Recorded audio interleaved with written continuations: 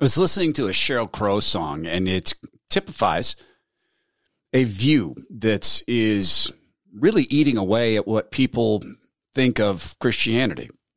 And that's a fun song. She's a great singer. If it makes you happy, how can it be wrong? If it makes you happy, why the blank are you so sad? I made myself happy with the trip to Washington, D.C., and back there playing with the power makers. And I even told myself, this is an act of God. God called me to D.C. And the more I grow in faith and the more I'm discipled, I grow to understand, no, he didn't. God, that wasn't God. That was you. It was you. And as I look into this, and I imagine you've done the same thing, there's a lot of confusion about how to know the Word of God, and more specifically, God's voice in what he wants you to do.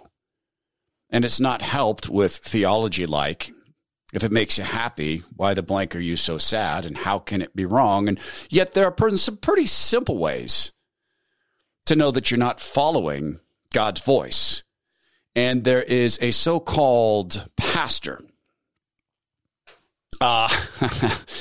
or priest, a so-called priest, who will be example number one in this. We'll talk about that. Plus, for 2023, there are some books I think you should read, particularly with your family. I think these are important. We'll look at all of this with the help of MyPillow.com. Use promo code Todd. The Todd Herman Show is 100% disapproved by big pharma, technocrats, and tyrants everywhere. Now, from the high mountains of free America, here's the Emerald City exile, Todd Herman.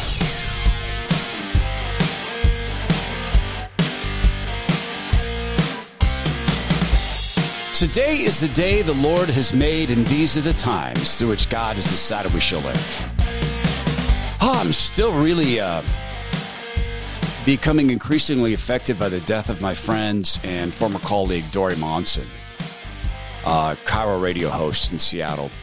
For folks who didn't get to hear him, you missed some of the best radio in the world. And a guy who spent 3 decades tracking government waste, fraud, and abuse, exposing it, changing it. We know not when the day or the time when we're going to get called home or not home, depending on how we react to the free gift of grace that's offered us through the Lord Jesus. And that's why I think topics like this are vital. You know, we talk about, I should save this when we talk about Zach Abraham's company, Bulwark, but you talk about that retirement zone, and that you're 5 to 10 years from retirement, you're in that risk zone. I guess the older we get, the more, the closer we are to checking out and to wrapping up life on this earth. And it happens to young people, sadly, too, particularly in the era of the COVID injections, that young people are getting murdered. So I think it's time that we take stock. I guess it's always time that we take stock of eternity. And that begins the discussion of how to hear God's voice, or how to discern whether it's God's voice that you hear. And it starts with, for me, an equation. We are used to thinking about this earth. What makes us happy now? And as kids, little kids, it's what makes me happy in the next 30 seconds, because 30 seconds later, I'm going to want something else. And if you think about junior high crushes, I can tell you that when I was in junior high, I thought the perfect young woman, girl, her name was Susie. I thought she was perfect. And then after that, I thought Pam was perfect. And after that, I thought Michelle was perfect.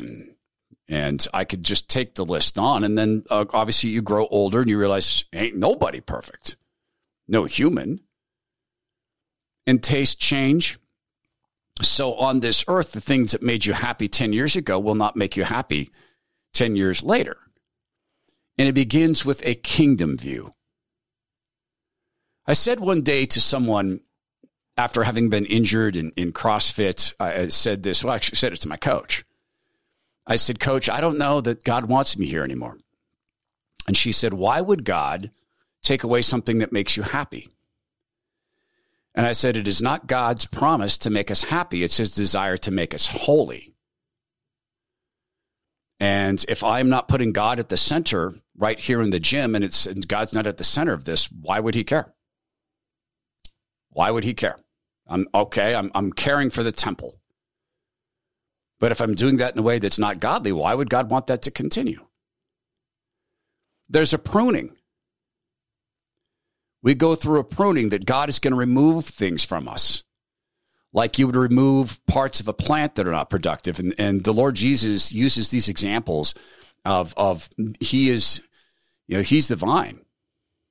And apart from him, torn from the vine, we can do nothing. We're tossed into the pile of twigs to be burned.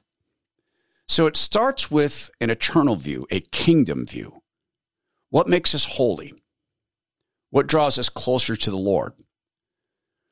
That's the stuff where we get closer to God's voice, because God's voice isn't going to push us away from him. It isn't going to put at risk eternity. God's word will always be designed to call us towards him. His voice is always calling us towards him. It's never calling us apart or trying to push us apart from him. So let's start with a real easy one, how to know that you are not hearing God's voice correctly. And then I'll tell you about why I've come to think of this trip to D.C. as it's helpful, because God can make good of any bad situation. He can make good of anything. And I believe he's certainly made good on the time I spent in D.C., but I no longer think it was his voice that called me there.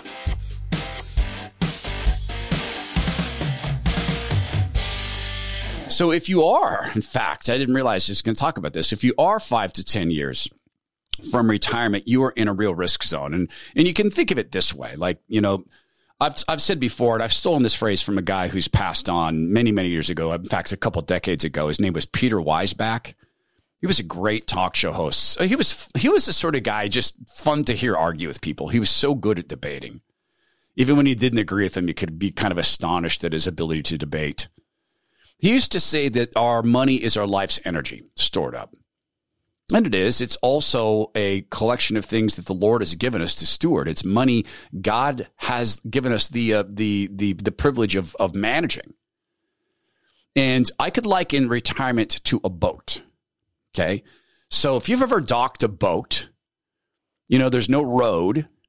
So you guide the boat into the dock, and when you are, a mile away from the dock, you're just trying to find the dock. Oh, it's a house. It's the yellow house next to there's the kids, and you're guiding it in, and okay, we're gonna dock the boat on the right hand side of the dock, okay, and there's the dog. There's someone moved the dog back, and you're 400 yards out. Oh, who cares? You're coming in, and at some point, you cut the engine, and you're steering, and now at that point, right there, you're in the kind of danger zone.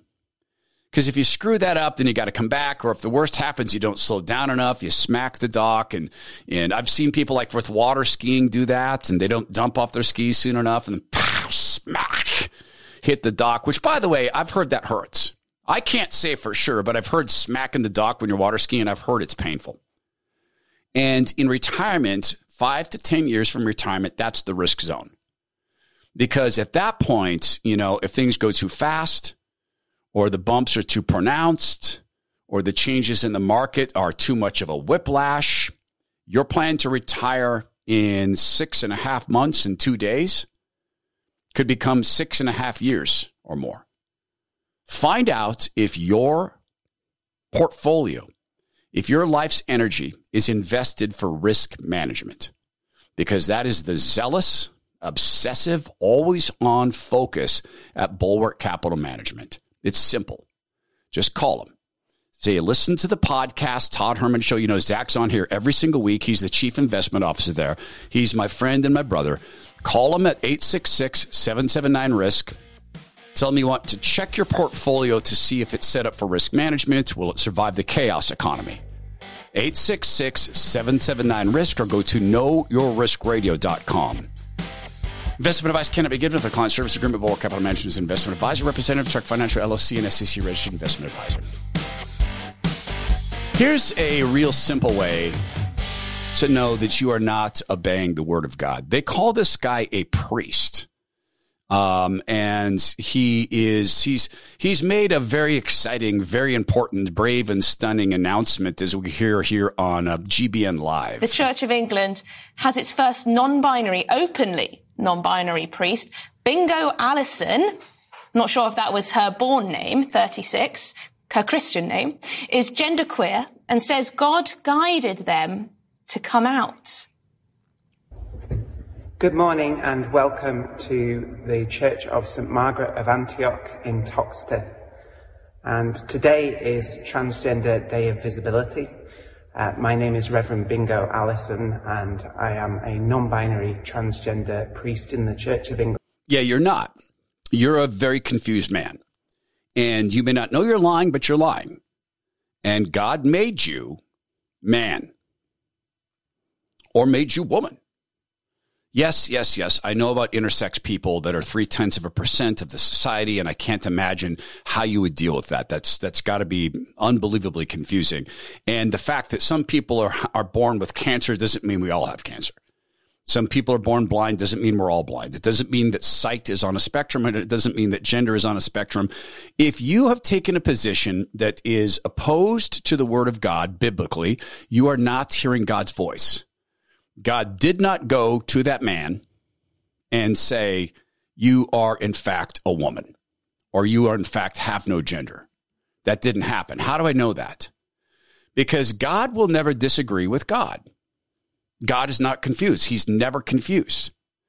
At no point is God going to say something to you which belies or argues with anything in the Bible. So when God said he's made man and woman, then he has made you what you are. Now, I can hear in my mind people saying, exactly. I am a same-sex attracted person. Well, guess what? Those of us who are married are also attracted to members of the opposite sex, not our spouses. And yet, being married and understanding God's design for sexuality, we don't get to act on those feelings. Is that fair? Yes, because there's a kingdom view. See, the equation is the kingdom view. And the equation is this. Is the momentary satisfaction of X worth being excluded from the presence of God forever? And if you view the equation that way, then all of these questions, all the answer to these questions become easier to measure. So let's just take the easy stuff. The easy stuff is the sexual stuff, because this is how the enemy works on us, because it's so very easy. It's just wound into us. We've got this desire to reproduce, just to be completely blunt, and that's wound into all of us, particularly men. So you take something like you're on a road trip, or you're whatever, and you have this opportunity to cheat on your spouse, and you think no one will know. I'm in Bangladesh. No one is going to know. Therefore, this moment, this hour of lust, and this is going to make me happy. So why the heck would I not do it? Okay, let's say that happens. And let's say that you experience that. Now, here's some things that can happen. You can fall to your knees and repent. And you could be truly, truly repentant. And you could say to the Lord, I am so sorry, and what I did was filthy and wrong, and I deeply repent, and I never want to repeat that, and I have befouled the temple, and I've befouled this lady, and I have caused her to stumble, and I've put up a stumbling block between her and you, and now I've put her eternity at risk, and I'm deeply, deeply sorry. And you could fall to your knees, and you could weep, and God could say, okay, I forgive you. Go and sin no more. And now go tell your wife. What? Yeah, go tell your wife. Well, I don't want to tell my wife. Oh, so you're going to lie to her?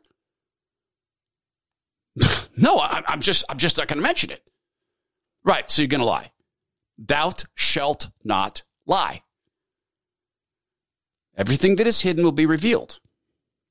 It was not God's voice that sent you into that. Likewise, and I've gotten a couple emails this week from people saying, I feel like God is calling me to leave my wife. Unless your wife is actively cheating on you, he's not. Unless she's abusing you or abusing your kids or, harming them physically, harming them mentally in distinct ways, he's not calling you to break up your family. So in that case, you could then say, okay, I'm going to tell my wife, you know what, you can't control your wife's response. Your wife's response might be, and she'd be perfectly biblically justified saying, no, I'm not taking you back. I'm done. We get a divorce. We're done. And then you're one of those statistics. And now your kids have a split household, and a house divided against itself cannot stand. Now your kids are separated from the family unit that God designed. Because God designed the family unit. That's the first thing after he saw Adam was alone and the animals weren't sufficient company for Adam. He said, it is not good that man is alone, and here is woman. And now that momentary happiness, but it made me happy, and it was but she felt like an instant soulmate. And but now you have this. Okay, and you can repent, and you can go to your kids and say, I'm so very sorry, but now they'll never have that unique family unit. And now as you sit before the throne of judgment, you have to answer for all this again. Now, again, God forgives. He's anxious and he's righteous to forgive, but you are not following God's voice when you deny his design. And God's voice will never call you into sin. It will never do that.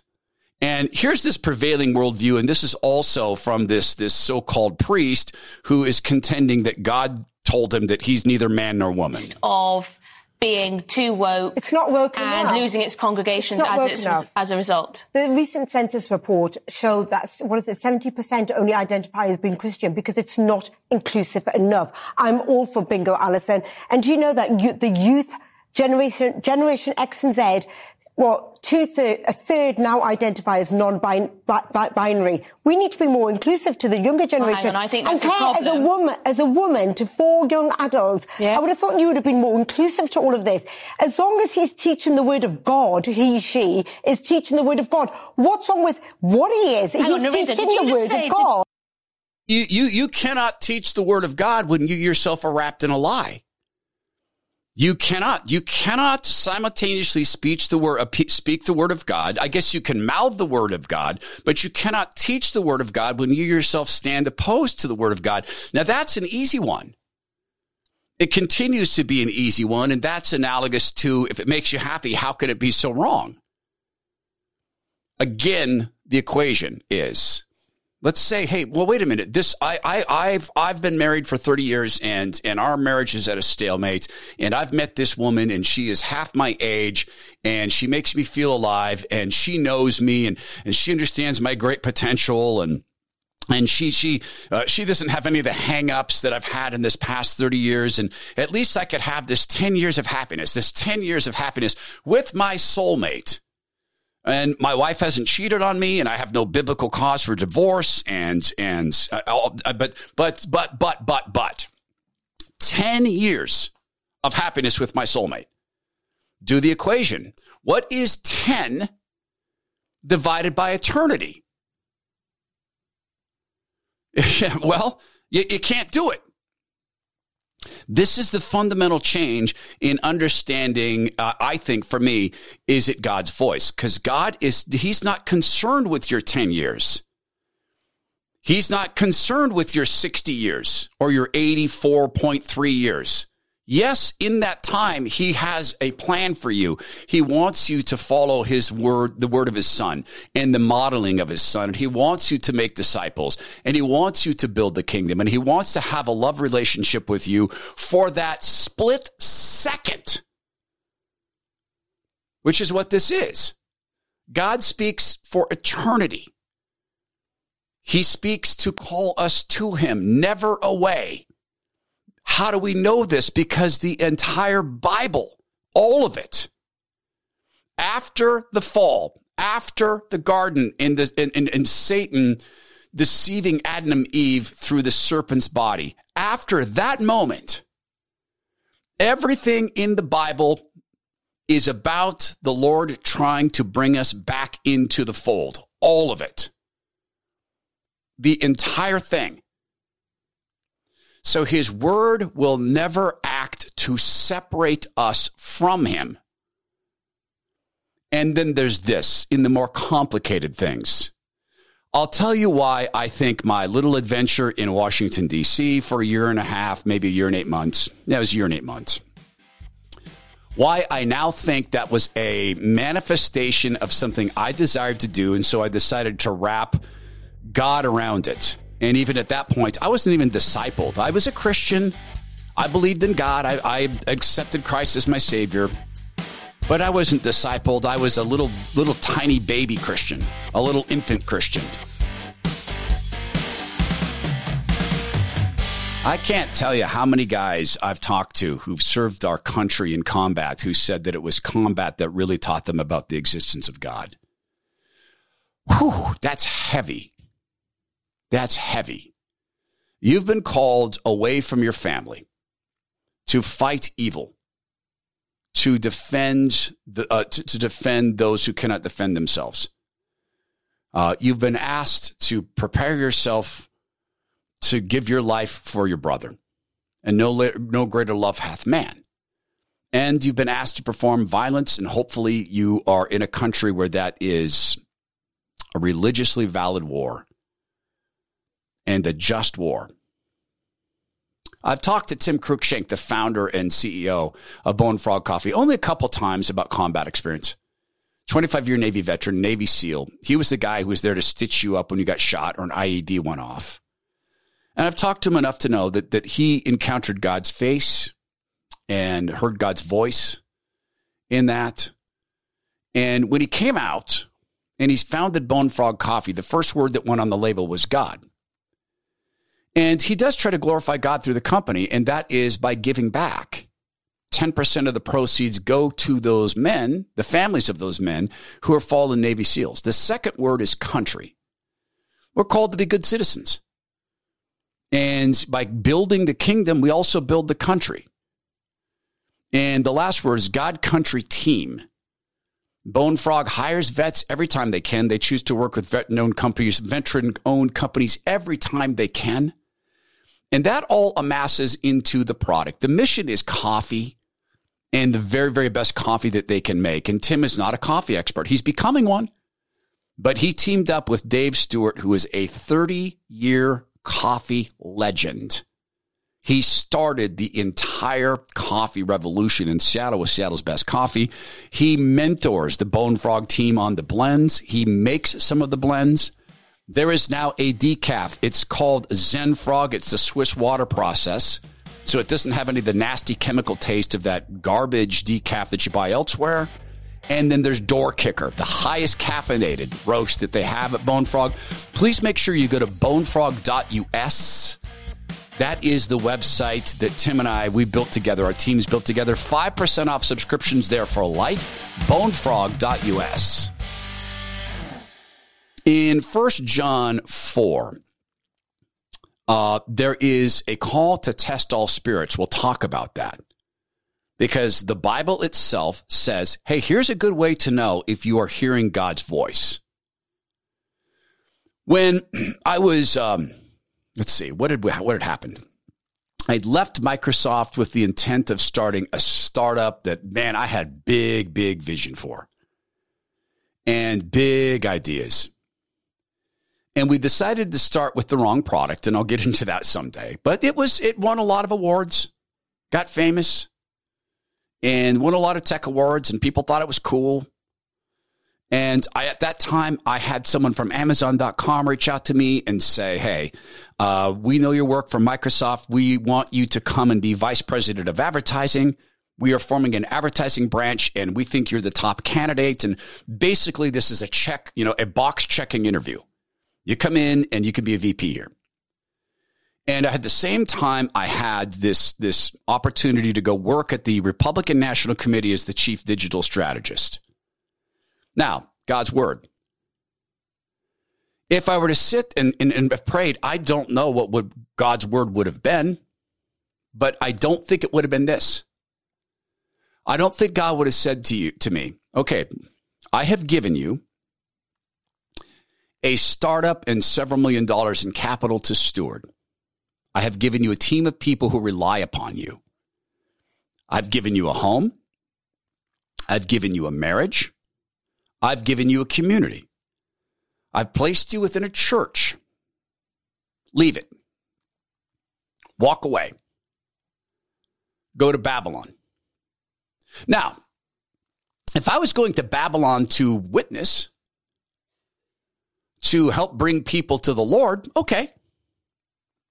If I was being called into battle against evil, and I convinced myself I was, and look, Barack Obama, so much evil has been done through him. Nancy Pelosi, so much evil has been done to them. They are absolutely tortured, captured souls. I think Pelosi's tortured. I don't think Obama's tortured. I think Barack Obama loves the evil done through him. I think I would hazard a guess that Barack Obama is fully aware of who he serves. I mean it. I don't know that Nancy Pelosi knows that, because intellectually she is, and I'm not trying to be cruel, but intellectually she is a dim bulb intellectually, but Obama's not. But I wrapped God around this desire to go to D.C. and I'm going to go save the country. Really? How will you do that without saving souls? See the kingdom equation? No, I'm going to go for one election cycle. I'm going to slow down Barack Obama and make sure that he doesn't get to take over healthcare completely.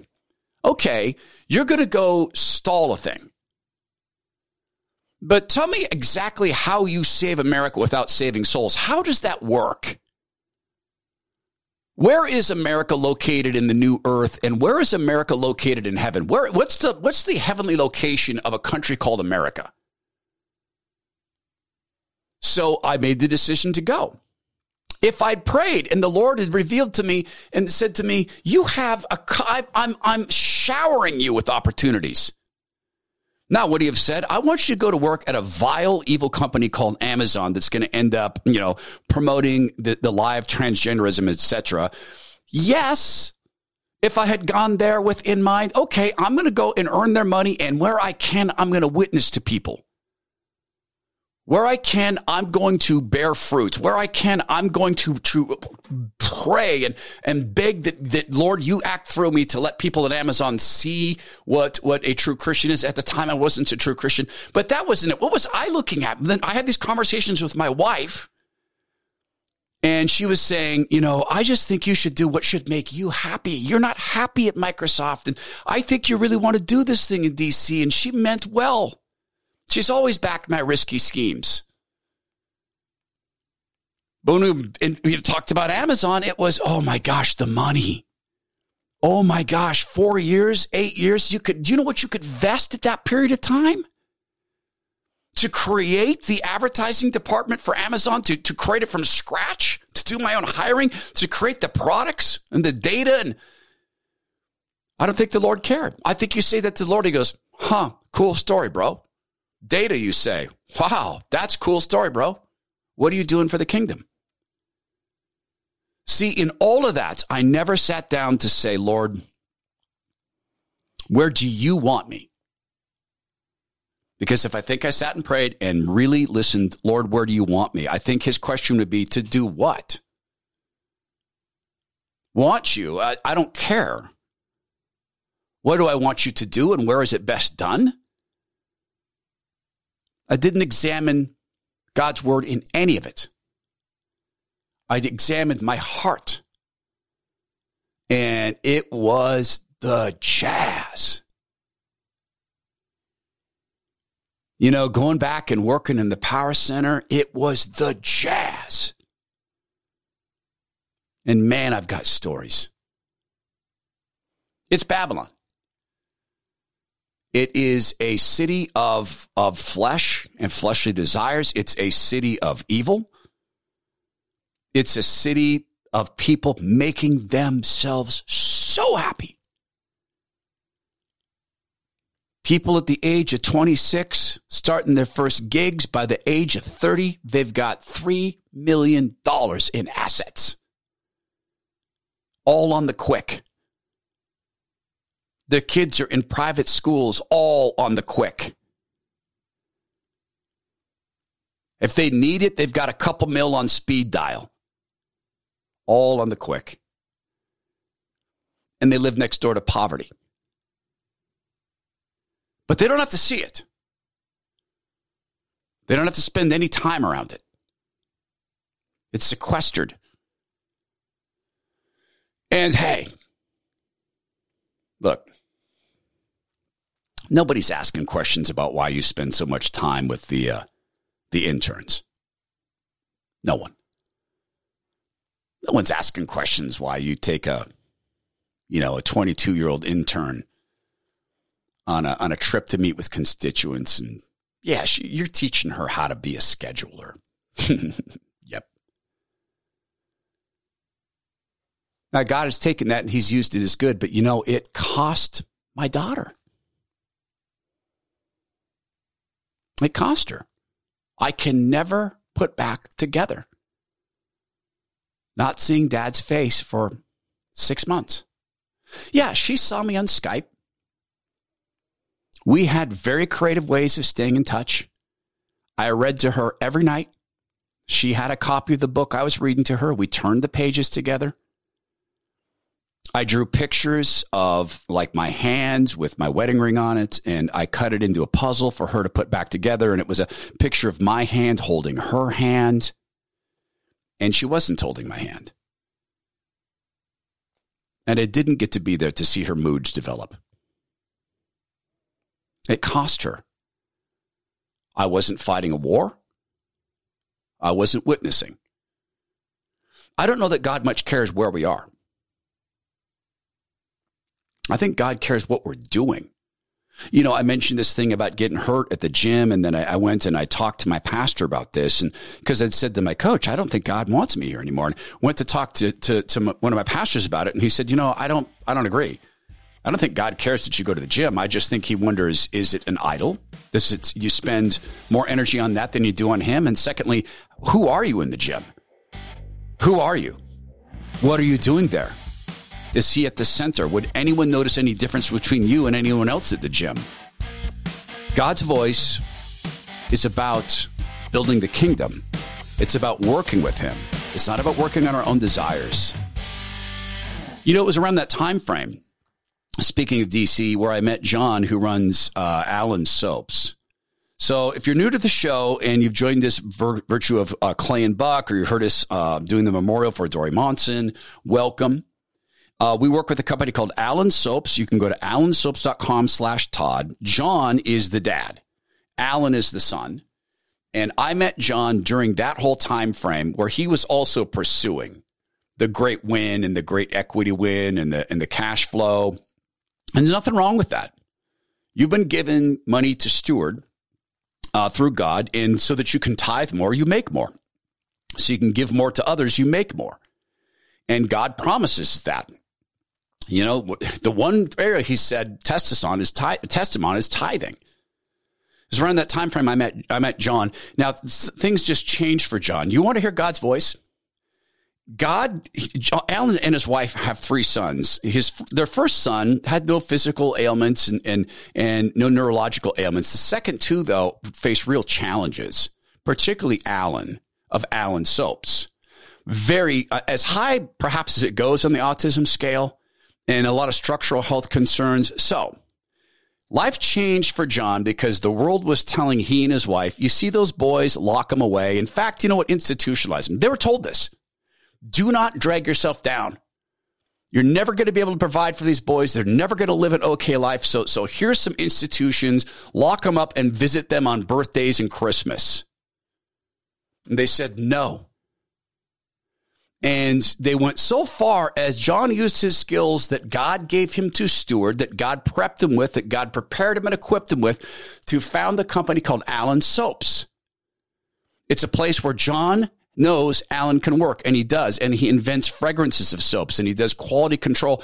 I challenge you to go to allensoaps.com/Todd and find fragrances you'll see anywhere else. And here's the ultimate destination of this company. With our help, they will hire more young people like Alan. Their employees will all need special help. Their employees will all have special needs and special talents. Alan cannot form full sentences, but Alan invents soaps, and they have 3 generations of soap making expertise behind them to make these all-natural, made-in-America, small batch, all-quality controlled soaps. AlanSoaps.com/Todd. There's more than soaps there. There's soap racks, there's washcloths, there's sisal pouches. AlanSoaps.com/Todd. In 1 John 4, we are cautioned to test the spirits. I got a couple of notes this week from a couple of men who say that they are being called to leave their wives, not because of adultery. One was we're unequally yoked. My wife is not pursuing has not gotten to the same level of spiritual growth that I have. And the other is, it's not dissimilar, but it's the growing apart thing. None of them involve the biblical case for divorce. And incidentally, as I went back and looked at these emails, I'm also getting a bunch of emails all of a sudden about people feeling very, very called by spiritually to go do things that I think run very, very directly against the Word of God. But let's talk about this, testing spirits. Here's what it says in 1 John 4. And as you think about this, and you have these quandaries in your life, think about how these might answer these quandaries. Beloved, do not believe every spirit, but test the spirits to see whether they are from God. For many false prophets have gone out into the world. Okay, number one. If you're attending a church and the priest pretends to be neither man nor woman and says that it was God who told them to be gender queer, leave. That's a false prophet. Now, that person's not necessarily saying they're a prophet of God, but they defile God's word every time they speak from the pulpit. Test every spirit. This gentleman who wrote me and said, my wife is just not growing at the same spiritual rate as I am. We're unequally yoked. God is calling me to leave her. No, he's not. That's not God. God is not about breaking up your family. There's a very, very small set of things that constitute a biblical divorce: abuse, violence, mental abuse, divorce, absolute refusal to engage in the marriage. And I'm not a pastor, I'm not an expert, but this is how I view this, and this is how I balance this stuff. I'm trying to. Verse 2, 1 John 4. By this you know the Spirit of God. Every spirit that confesses that Jesus Christ has come in the flesh is from God. And every spirit that does not confess Jesus is not from God. This is the spirit of the Antichrist, which you heard was coming and is now in the world already. So Sheryl Crow, I'm not calling Sheryl Crow the Antichrist.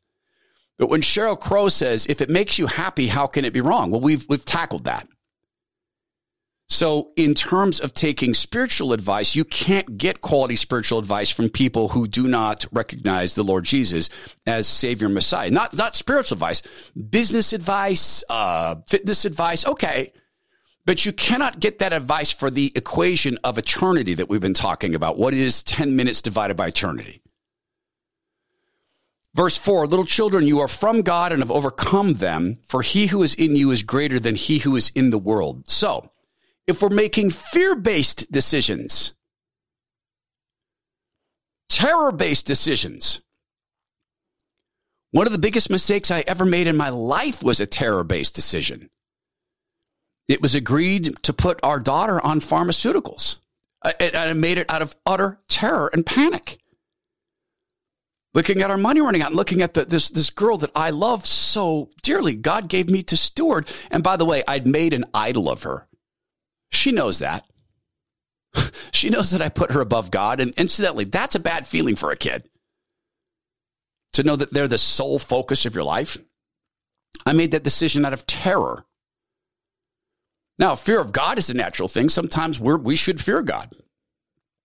In a sense that you fear the results of disappointment or of disobeying a father. But to act in terror? That means you are acting without recognizing that he who is in us as discipled Christians is greater than the world. I'm reading a book, and we'll get into this as we go through the books. In fact, I'll wait on that because I'm reading this book I want you to know about. Has to do with dealing with demonization. Verse 5, they are from the world, therefore they speak from the world, and the world listens to them. We are from God. Whoever knows God listens to us. Whoever is not from God does not listen to us. By this we know the spirit of truth and the spirit of error. So if you have people saying, yeah, but the apostles, that was a different time. So when they spoke about marriages between a man and a woman, well, they didn't have the current science, and they didn't understand that society was going to evolve. And when they said that lying is wrong, well, they didn't mean white lies, because they didn't tell white lies then, and they didn't mean withholding things, because life has become so much more complicated. They were just men of their time. No, they were men who walked with God. It physically walked with God. So in testing God's voice, it has to go back to God's word. And remember, if it is calling you away from God, it is not God's voice. If it denies the Lord Jesus, it is not God's voice. If it denies the words of the apostles, it is not God's voice. He doesn't do that. He will never disagree with himself. He is never confused. If it's a voice of confusion or chaos, it's not God's word. If it's a voice that causes you to be afraid of the world, it's not God's word. It's not God's voice. That's the way I view it. I think we can be enriched by literature that is not necessarily spiritual. I think we can be enriched, in fact, to a great degree. And I think there's 10 books that I want to present to you for consideration in this year's reading. And of course, I would give it away. I'm going to go through 10 all the way up to the top book. And you already know it's going to be the Bible, but I want to present to you some books I have found very helpful to read along with the Bible. So the first book in the mini book review is called Play Dead by Ted Decker. And this was recommended to me by a younger friend of mine. She and her husband are such fantastic parents. I am so utterly thrilled with the way they steward their marriage. It's an inspiration to see the younger generation doing a better job than a lot of us have done. This is a book called Play Dead. It's by a guy named Ted Decker. And the reason I suggest reading it with teens, and it does involve a murder, just so you know, and a grisly murder. It does.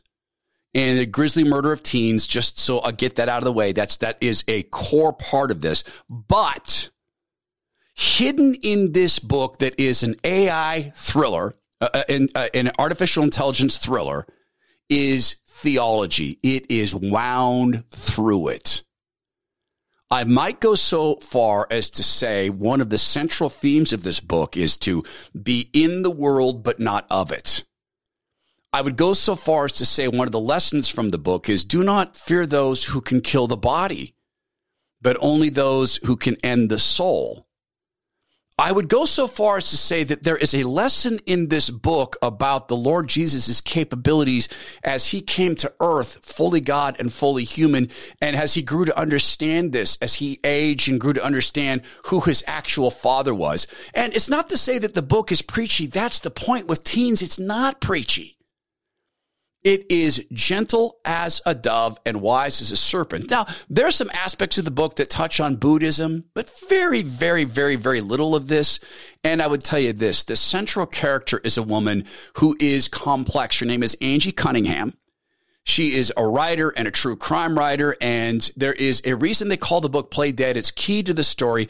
Angie's an interesting character because Angie is the prototypical untrustworthy narrator. I'm not going to tell you whether Angie's crazy or not. She might well be mad. She might well be a savant. And the book answers that, and it answers it at the very best time. This year, if you have teens, I recommend reading Play Dead by Ted Decker. Number 9 on the list. An oldie but a goodie is Girlfriend in a Coma. This is probably, a 30, 35-year-old book. Back in my youth, my favorite author was Douglas Copeland. And the first book I read of Doug's was Shampoo Planet. Then I read Generation X, which is what made his name great, or gave him this great name. I've read every one of his books. In fact, behind me, I've got several signed copies of Douglas's book and I got to interview him for an hour and got to know him. And he was a very kind and very gentle and very thoughtful atheist, agnostic. The book Girlfriend in a Coma is just that. It's about a girl who falls into a coma, but it does something very important in the Copeland series, is that it murders the slacker. It kills off the slacker character by showing the emptiness of cynicism, the emptiness of living for irony, the emptiness of the whatever generation, the McJob generation, but it also leaves us wanting. He hints at God, but only hints. And he hints at an afterlife, but of what? On rereading the book, I had a completely different reaction. It's still a great story. It's still unpredictable. It's still filled with great characters and still has fantastic moral quandaries in it. But it's the direct opposite of Play Dead. There is no theology in it. And it's a great opportunity, I think, to reflect on that emptiness. Book number 8, Lonesome Dove. I've belabored this book. I will only tell you this. The reason I recommend it for 2023 is because it is the story of what male friendship should be. It is the story of opposites who don't appear to be opposites. The two main characters in this, Captain Cole and Augustus, they appear to be of the same mind. They're fighters, and they've gone out and ended a lot of enemies, but they respect their enemies, and they're reflecting in their older age that one of the great lines of the book is, we've killed everybody that ever made this country interesting. But as a friend of mine read it, much younger than I am, in his mid-30s, very smart young man, very smart man. I should call him young man. That sounds condescending. As he read it, he came away with something that I did too, and this is why I suggest you read it. It is the act of friendship at the end after a twist in the story that's going to leave everybody I've ever had read this book has the same question. Wait a minute. Did character A mean that? Did he mean for character B? I'm using those phrases on purpose. Did he mean for character B to actually go through that trial? I think he was kidding. And yet he goes through the trial because he didn't get a chance to clarify with his friend. You mean this? Are you joking? Because it was a deathbed request. Related to this is a book I've also talked about very often. It's called The Road. I beg you, if you are a father, to read this book. Cormac McCarthy often writes about the end of things or the borders of things. He's the author of many books that deal with the end of things and borders of things. He's a lapsed Catholic. I don't know that he's a lapsed Christian, but he's a lapsed Catholic. And some of his desires and some of the things he's wanted to write lead me to believe that he is a lapsed Christian and that he's lost his faith. It's so tempting to see The Road, which is a story of a father and a son facing the truest, the most shocking portrayal of dystopian America that I've ever read. Up to and including, of course, cannibalism and far, far worse than that. But lapsed Catholic though he is, within the pages of this is in fact a discussion of something vital for our times.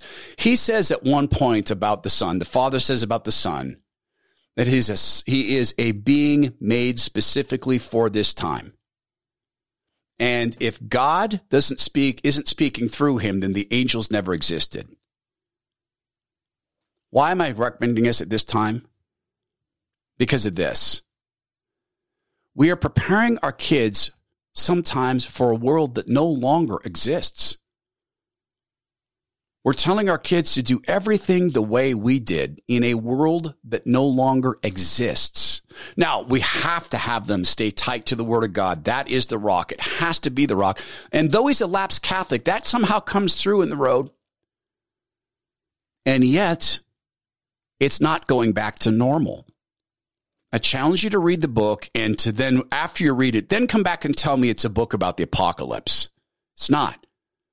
It's about the responsibility of fatherhood. Book number 6. And we'll wrap this up for the day. This is what I'm currently reading. It's called Spiritual Warfare, Christians, Demonization, and Deliverance. It's by Dr. Carl I. Payne. And I met the doctor. In fact, I am deeply ashamed that I'm just now reading this book. He was kind enough to write a foreword to this book. Fascinating guy. Used to be a chaplain with the Seattle Seahawks before they went all lefty, woke, insane. And far more than that, a deeply intellectual man.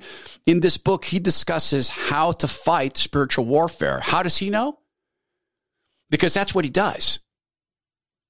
If someone they're suffering and it's not psychological and it's not psychiatric, it can't be helped from a therapist.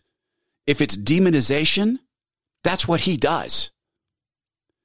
And remember when we talked just a few moments ago about the spirit of fear?